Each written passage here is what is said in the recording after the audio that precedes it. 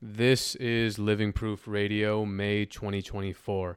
All of our full episodes are available on our Patreon with weekly drops, a Patreon-only radio show, and Living Proof magazine delivered to your house every issue, as well as our entire members-only library backlog. Patreon.com/livingproofnewyork. So I got caught red-handed painting. This cop put fucking handcuffs on me, but he did it so carelessly that like they weren't clicked all the way. So I pulled my hand through one of the cuffs and just fucking ran. But the other cuff was like really tight on my wrist. So I made it away from him. I couldn't get back to where I was staying, and then I had a falling out with the person who I was staying with, so I was stuck on the streets.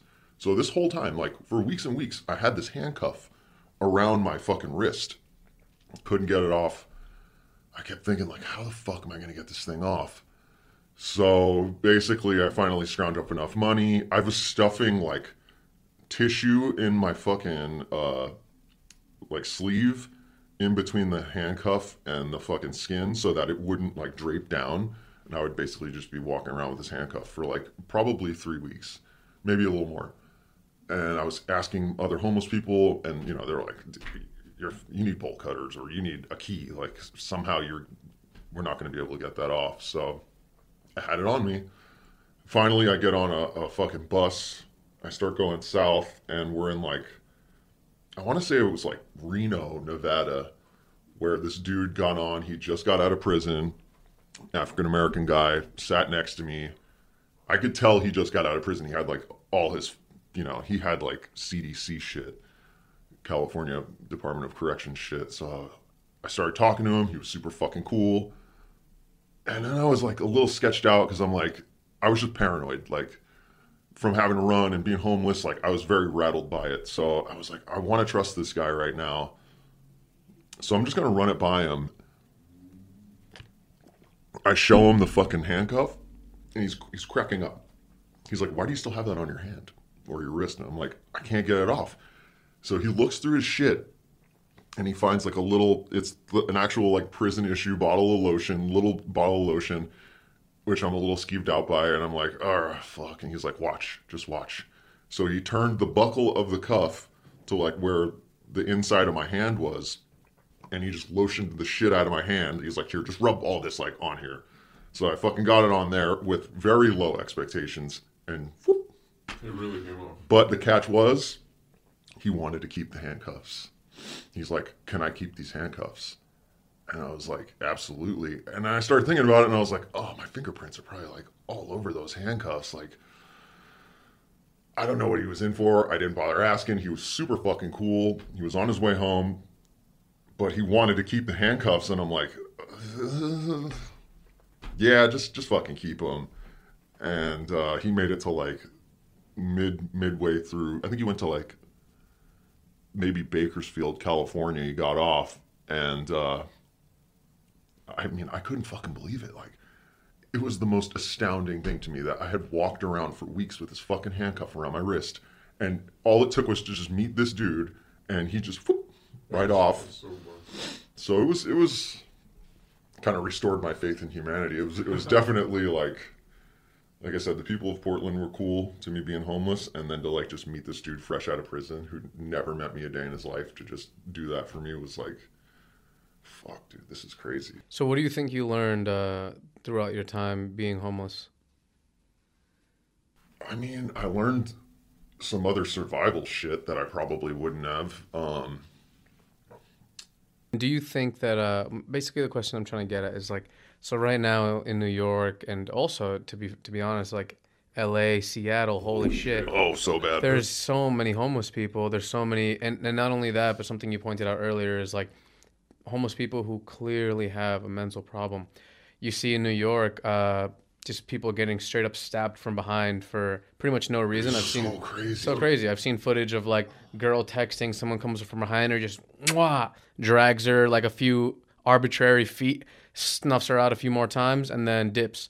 And then it's my question is, not that you ever got to that level, I don't know to what extent you were homeless and how your mind was doing, but Do you think that it's society's fault? Do you think it more so lies within the individual, somewhere in between? Like, what do you think about that, having experienced some type of homelessness? I mean, mental illness and like, people, I know in California at least, like the mentally ill, they don't necessarily go to like, what am I looking for? They don't go to an institution. They usually end up in jail. When they end up in jail, they don't have the resources to help them. So what they'll do is like whatever their crime was, they'll serve their time and then they'll bus them to another city. They'll be like, here, we don't want you in LA. We're going to send you here. And it's somebody else's problem now. So as far as homelessness and mental illness goes, I feel like it's just a serious lack of America taking care of their people. Like, these are American people. They need, they have mental illness regardless. And maybe all it would take would be a little medication or something. And, they would probably be like a member of society that's functioning. But as far as my experience, mine was just like a very shameful experience. Like I was just ashamed the whole time. Like, this is a shitty situation and whatever else. And yeah, I was rattled by it because. What do you mean by shameful? Like shameful in I'm a terms of homeless person. Like, you know what I mean? Like, I've been homeless like plenty of times, but I had places to go. You know what I mean? Like, if I really needed to, I could ask a friend to sleep on the couch. I had nothing. I was at zero in life. Like, it was the lowest point of my life. So for me, I didn't have friends. I had nothing. Like, no one to rely on. I had to rely on myself and my wit to try to get by, try to save money. And then, thinking about when you do have money, you want to go eat and whatever else, but you have to save it. You know what I mean? And then what if you get robbed? Like, the situation is that you kind of have to, that's why I would stay up at night instead of sleep at night too. Is like, if you're asleep and you got a pocket full of money, you don't see if someone's coming to fucking rob you or whatever else. So in the daytime, you're a little safer. There's a little more going on, at least where I was. I kind of read the situation like that. As far as, mentally ill homeless people go, like, I feel like just like the situation I'm talking about where he's in the bathroom, he's spray painting himself. No sane person does that. People are just blind eyeing it. They're just, oh, not my problem, not my problem. And, where are social workers for this? Or like, how come we don't, I think I've seen something in New York where they kind of come and check up on homeless people. But I mean, there's so many fucking homeless people. Like, how can they keep tabs on everyone? So I don't know. I feel like it's fucked up. I feel like throughout the country, not just, New York, LA, it's just a situation where it's somebody else's problem. You know what I mean? And like, America is not looking into it and saying like, this is something that we could take care of if we just stopped and found a place for these people, got them the help that they like.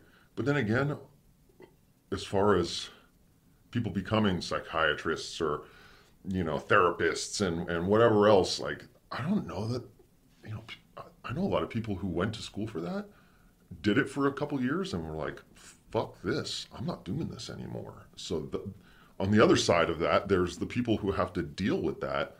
And, who wants that job?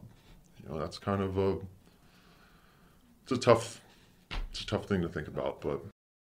This was a segment from Bat's interview. The full episode is available on our Patreon. We have episodes from Graffiti Writers, Ola, Host 18, XSM, Sake, Les YKK, Cash 4, Wayne COD, and Dual Risk Crew. Members also gain access to episodes of Z and I speaking on a range of topics from mental health, martial arts, graffiti, and the world as a whole. Members can message us anything they wish to speak on or questions for upcoming episodes.